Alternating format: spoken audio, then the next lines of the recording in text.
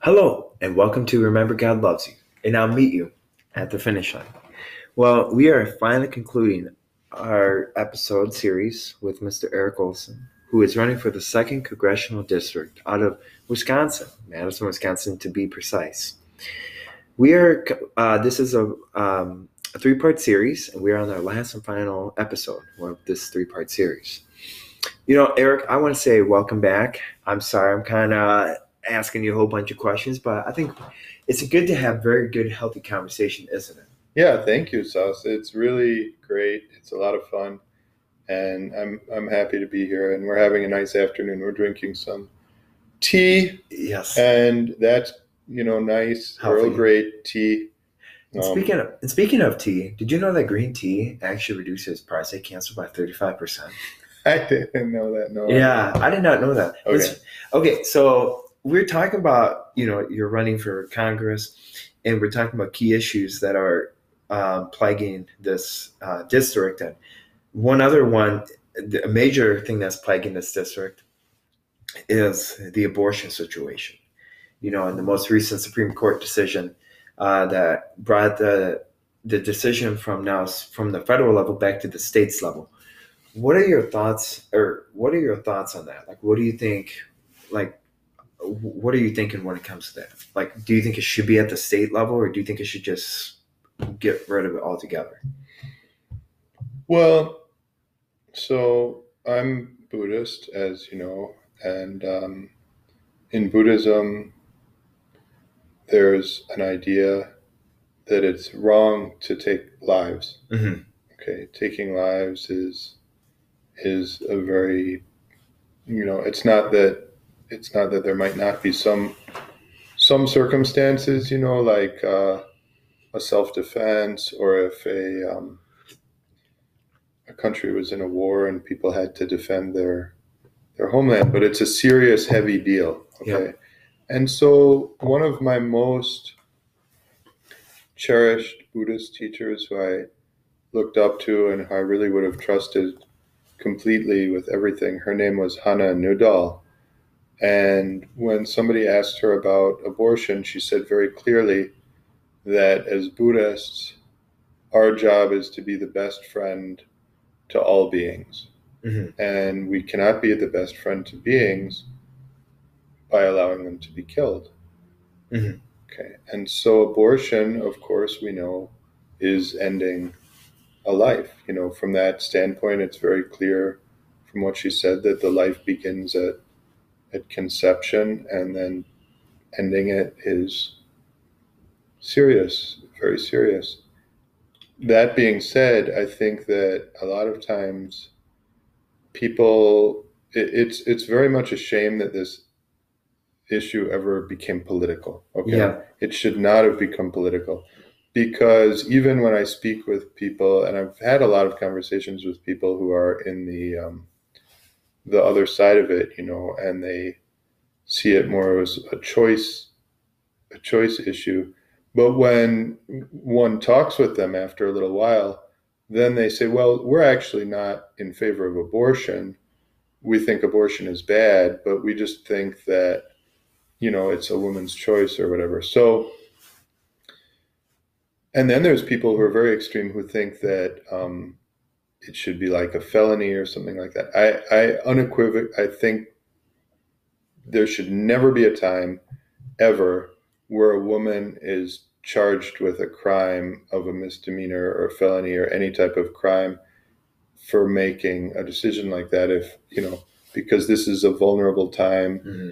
and people make a decision, and the system just simply, it really doesn't work. I mean, like, the government, when it gets involved in things, it almost always screws it up. I don't know if we can say that on the air, but they Mess it screw up. they mess it up. Yeah. They mess it up.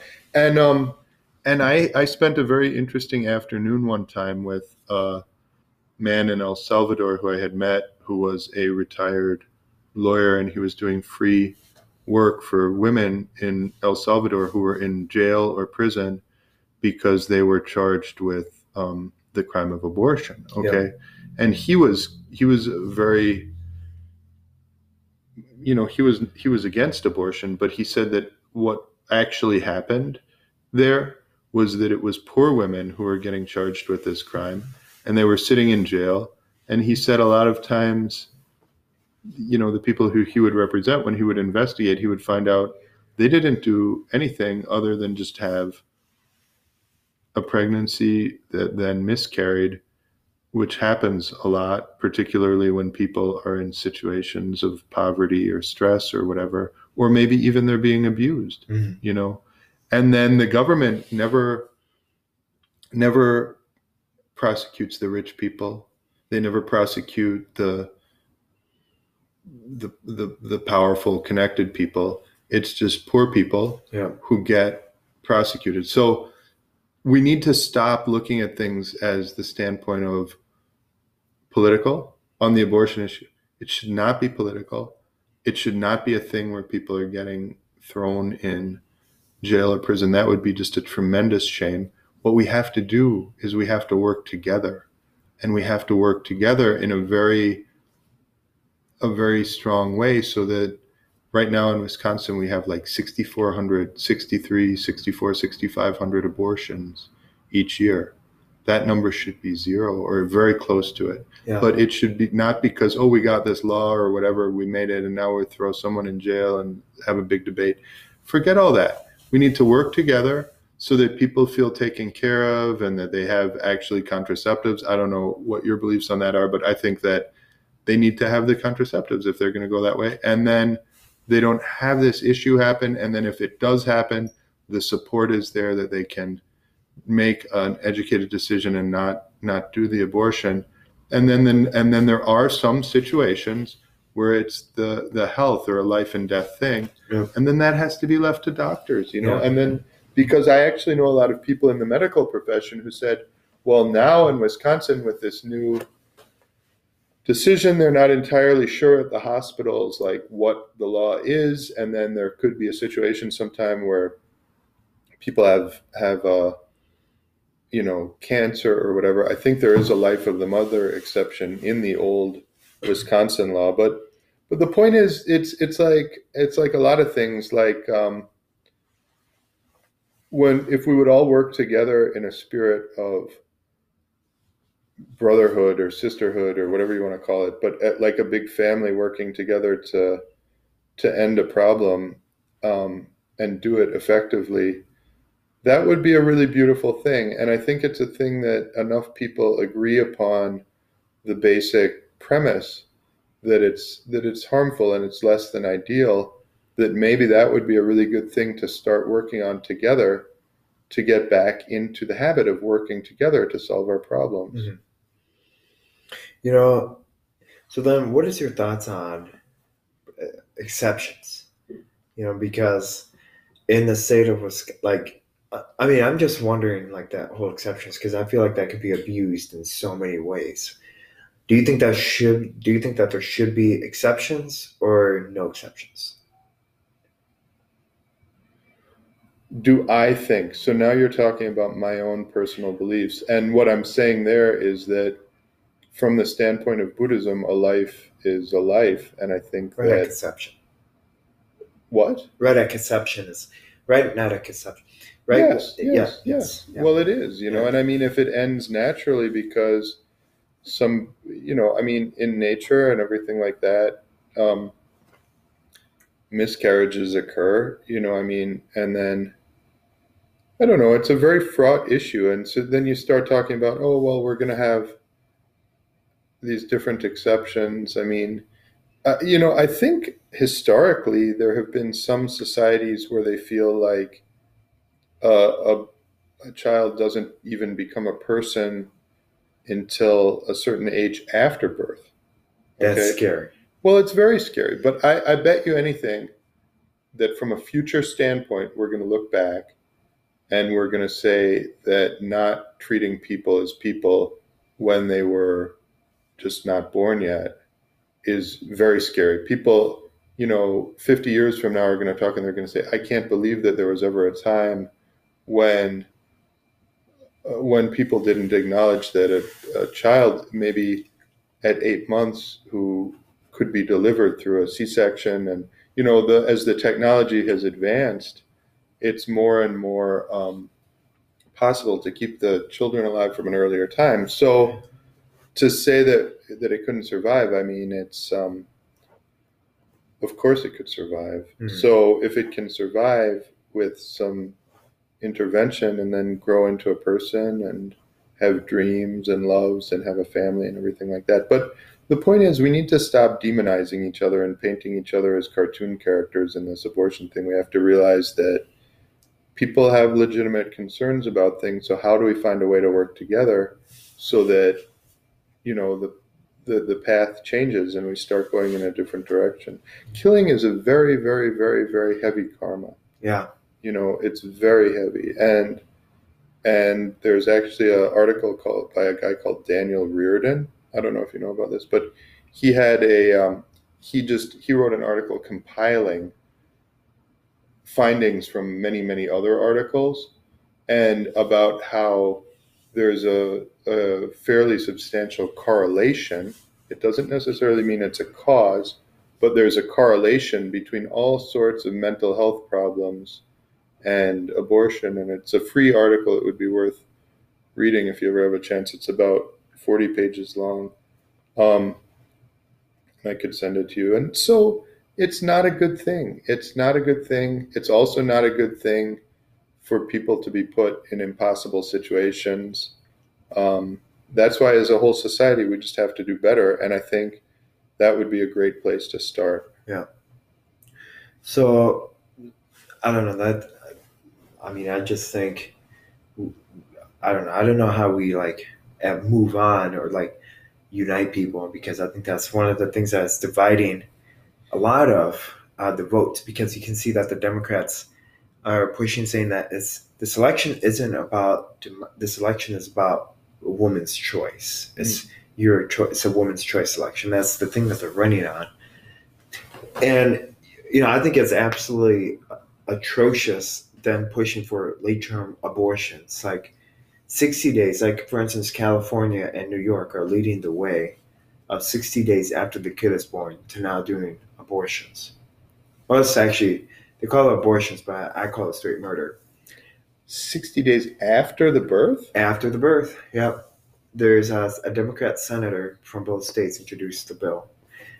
I never heard of that, but that's very scary. I mean, and that's when you have those kind of rhetoric, when you have that kind of rhetoric, even on Capitol Hill, what you are doing is you are saying, you know what, you're opening up Pandora's box, and now you're saying that it doesn't matter what age limit, they are. It can say that person is you're pretty much getting rid of the human value that we have.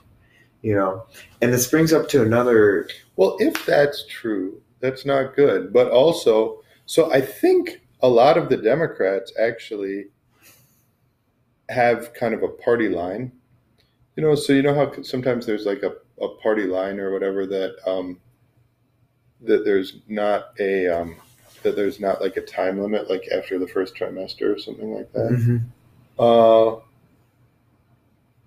And I think that's kind of unfortunate that if they're going to, ultimately the voters have to decide what they want to go on. Okay. Yeah. And so as conservatives, if conservatives actually care, then we need to find a way to convince people of our viewpoint so that they come around to doing it, and we start slowly making this abortion thing a total thing of the past. You know? And I mean, actually caring means working on ways to solve the problem, so that, back in the 80s, there was something like 18,000 abortions a year in Wisconsin. Yeah. Okay. Now it's down to 6,400. So if it's been cut by 2/3, there's no reason it couldn't be cut down to even more, very close to zero, because then it would only be the ones where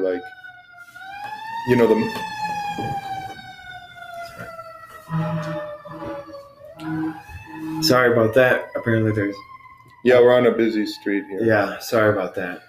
So anyway, but so that's what it. So see, I think a lot of times, unfortunately, what happens is people care more about political victory and rhetoric than actually solving problems. Mm-hmm. Because it is good when a court or a law gets passed, but what's more important is when the problem actually gets solved. So, for example, somebody could come and say, I was part of this thing and we passed this tremendously great legislation to fix the situation at the border. Vote for me.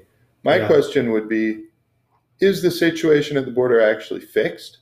Or did you just pass a law and spend a whole bunch of our money when we're already $30 trillion in debt and it's still a mess? Yeah. Because if they passed a law and spent the money and it still isn't working and we're more in debt, I call that a failure. Yeah. So, so we have to hold our politicians accountable to actually start fixing things. Yeah. Fixing the abortion issue would not, in my mind, mean getting all sorts of laws passed and now there's a bunch of people in jail and a lot of even more people with bad feelings. It would mean figuring out a way to get everybody on the same page, fix it, not have it happening anymore, and it's kind of a thing of the past. Yeah. Well, I also think, and speaking of, you brought up a good point, actually. Well, and may I add, with everybody happy, with everybody feeling taken care of, Yep. and with a general good feeling in society. Yes. Yeah. Yeah. Well, and speaking of making everyone happy and, the politicians saying that they did this thing, so vote for me, is the most recent, what Biden did for the student forgiveness loan. So, as a congressman, if you get elected, what are you going to do to somehow, do you think that, would you be supportive of forgiving everyone's student loans, or what are your thoughts on the student loan forgiveness program? Like, if you make under $20,000 to $10,000 a year, or actually if you make under $120,000 a year, you then can get your student loans forgiven. But then I did the math on it. You know how much that would cost the taxpayers? No. $600 billion to $1 trillion. What are your thoughts on it? I don't think we should forgive any student loans, quite frankly. I mean, I think that if people borrow the money, as I did, then they have to pay it back over time, as I'm doing, and then eventually they pay it back. Now, but the problem is that some people can't pay it back because they don't make enough money to pay it back, and then they're stuck with this tremendous debt. And the thing is that you can't generally get rid of the federal student loans through bankruptcy. Mm-hmm. And I think that's wrong, because in any business, if a bank would lend to somebody to start a restaurant or a business or whatever it is, and it works out, then that's great. They make the interest and they earn the money, and that's how banks are supposed to operate. And then if the restaurant doesn't work out, then the restaurant can declare bankruptcy, and then it's a clean slate or whatever. Of course, they have a bankruptcy on their history, but that's how the law works. Now, the federal student loans, and maybe some of the other ones, I don't know how it works, but generally, certainly a large part of them, if maybe not all of them, can almost never be wiped away in bankruptcy. Well, guess what that does? That makes it so that they're thinking, oh, well, we can just lend infinite amounts of money to these students because they can't ever get out of it in bankruptcy. So it's a very solid loan, right? Yeah. And so then they're loaning all this money that in reality they should never be loaning. And guess what happens with the money? They go and pay exorbitant costs for school. And then guess what happens? Then the schools say, oh, we're awash in all this money from all this loan money coming in. Let's build all these facilities or whatever. I think education is way overpriced of what it ever should be, and it's been fueled by the easy lending of student loans that can never be bankrupted. So unfortunately, we're going to, in my opinion, we just have to bite the bullet and say that, maybe there can be parameters that people have to make some best efforts to pay them or whatever, but the bankruptcy is going to be available to get rid of them if they want to. And then in the future, the student loan lenders should know, hey, if you're not careful with how much you're lending people, you're going to be in a lot of trouble because they're going to declare bankruptcy, and then the portfolio is not going to be good, and maybe you won't get the promotion or whatever. But the same way anybody is motivated. Yeah. So then they'd be more careful and say, well, we can't just lend infinite amounts of money to somebody who's not going to probably have the capacity to pay it back. And then guess what would happen? Then there would be a lot of schools or colleges or universities or technical schools that would say, well, there's a whole category of people here that will maybe only be available a little bit of student aid, so we have to provide lower cost alternatives for education. Yeah. And then we wouldn't have everybody stuck with these crazy amounts of student debt for degrees that are not likely to ever result in jobs and lifestyle situations that make it possible to pay it back. Well, like there's this degree, I think, at Madison where you can get women's gender studies. Right. Now, what are you going to do with the women's gender studies? Go to work at McDonald's or what? Or like work at a fast food place? I mean, and another thing is like... Well, can I comment on that? Oh, absolutely. Go for it. Because that's actually a very interesting thing, because a lot of those programs that and I don't want to say all of them or necessarily even women's gender studies, but there's a lot of programs that are essentially very close to just being political indoctrination. Yeah. And then what happens is, okay, that person has gone through, they've been very thoroughly exposed to Marxist-leaning authors, in all the course reading that they do, and they come out of it with really a lot of times a somewhat anti-American viewpoint. Yep. And then they get, sometimes maybe they end up in low-paying jobs, but I think a lot of times they may end up also in HR departments in different places and government positions and things like that. So it's actually very dangerous. We have to take a very, very hard look at what is getting taught in our schools and our universities, and make sure that it is things consistent with the Constitution and the idea of America and the idea of individual freedoms and the idea of a Bill of Rights. And we have to understand that Marxism is poison, pure and simple. It's poison, and it's poisonous seeds that become planted in people's minds. And what they grow into is darkness, misery, and pain. Yep.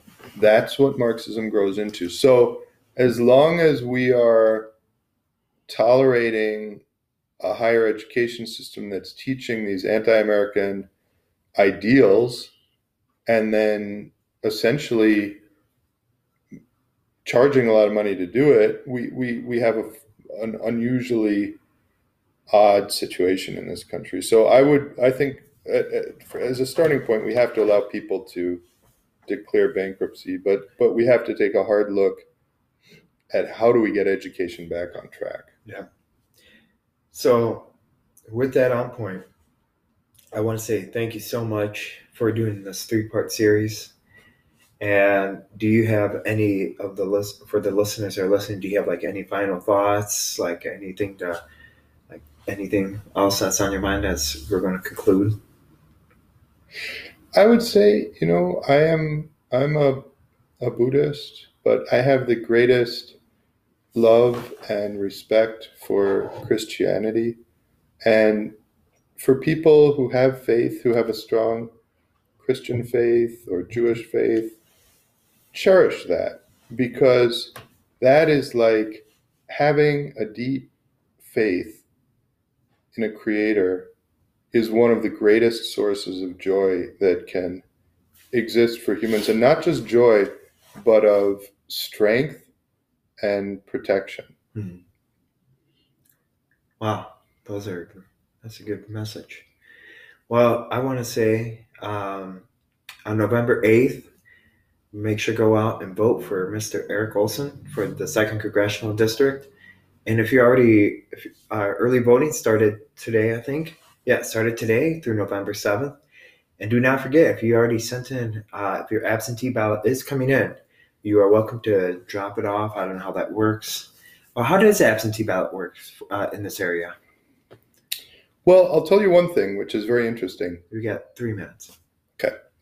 And this is something for all you listeners out there. If you know how to go look at the Wisconsin statutes online, look at 6.84 of the Wisconsin statutes, which very clearly says the legislative policy of the state of Wisconsin is that voting in person is a right that is supposed to be vigorously encouraged.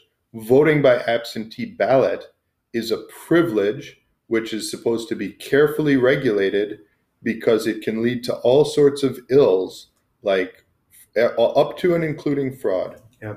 Okay. So I'm not sure what else to say about that. If you can, vote in person. If you can vote by absentee, I would encourage you to get that ballot and go vote absentee in person. Yep. Show up and go down, take that ballot down to your polling place and actually fill it out in the area there and drop it with them. Because I do think that our democratic tradition, did you know that in France, it's all in person, it's all day of, it's all on paper? I think we're one of the few countries that do absentee ballots. Yeah, and I think it's a mistake. I think that it leads to hurt feelings no matter what, and I think we need to get back on track of doing it the way that it says in 6.84 of the Wisconsin statute. And I also think that the absentee ballot is just another gateway to cheat your way through. If you don't get your way, you can just nibble at it, but that's for another subject for a different day. Well, I hope you guys can tune in to this 3-part series, and I want to say again thank you to Mr. Erik Olsen for joining me, and don't forget to vote for him on November 8th. And remember, God loves you, and I'll meet you at the finish line. Have a blessed day. Bye. Thank you, Sal. No problems.